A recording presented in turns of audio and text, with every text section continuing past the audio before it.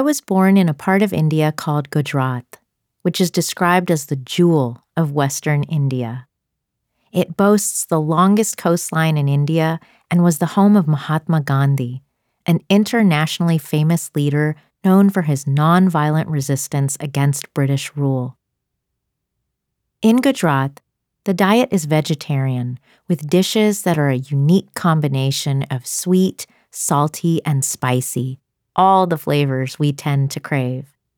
50 years ago, the diet culture in this region was pure, natural, and featured an abundance of unrefined foods.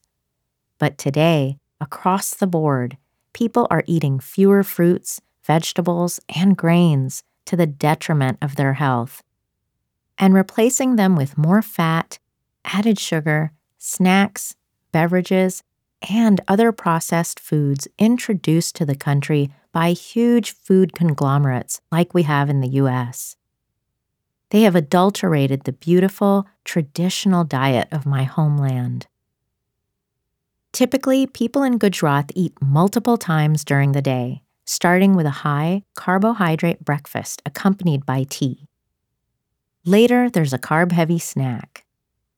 Lunch is a big meal of rotis and rice, followed by an afternoon snack with more tea. And dinner, you guessed it, a meal heavily loaded with carbs, rice, beans or lentils, and wheat. Yes, there are desserts too, which have a high concentration of sugar. I remember taking a trip with my uncle and my cousin across Gujarat one summer. They stopped almost every hour or two at different specialty food shops that served up nothing but foods that were fried, refined, and or full of sugar. At this time, I was a student majoring in nutrition, so it was clear to me that my relatives had developed a sugar addiction. Based on what I had already learned about the neurochemistry of sugar, I also knew it was not their fault. This was sad to me, because people from this region of India commonly develop diseases like diabetes and high cholesterol. Back home in the U.S., my dad and his brother were struggling with similar issues. They kept a stash drawer filled with candy bars and Indian sweets. They would eat these things to manage their blood sugar when it crashed, instead of taking glucose tablets. But it was more than that. Both had a major sweet tooth and developed intense cravings for sugary food.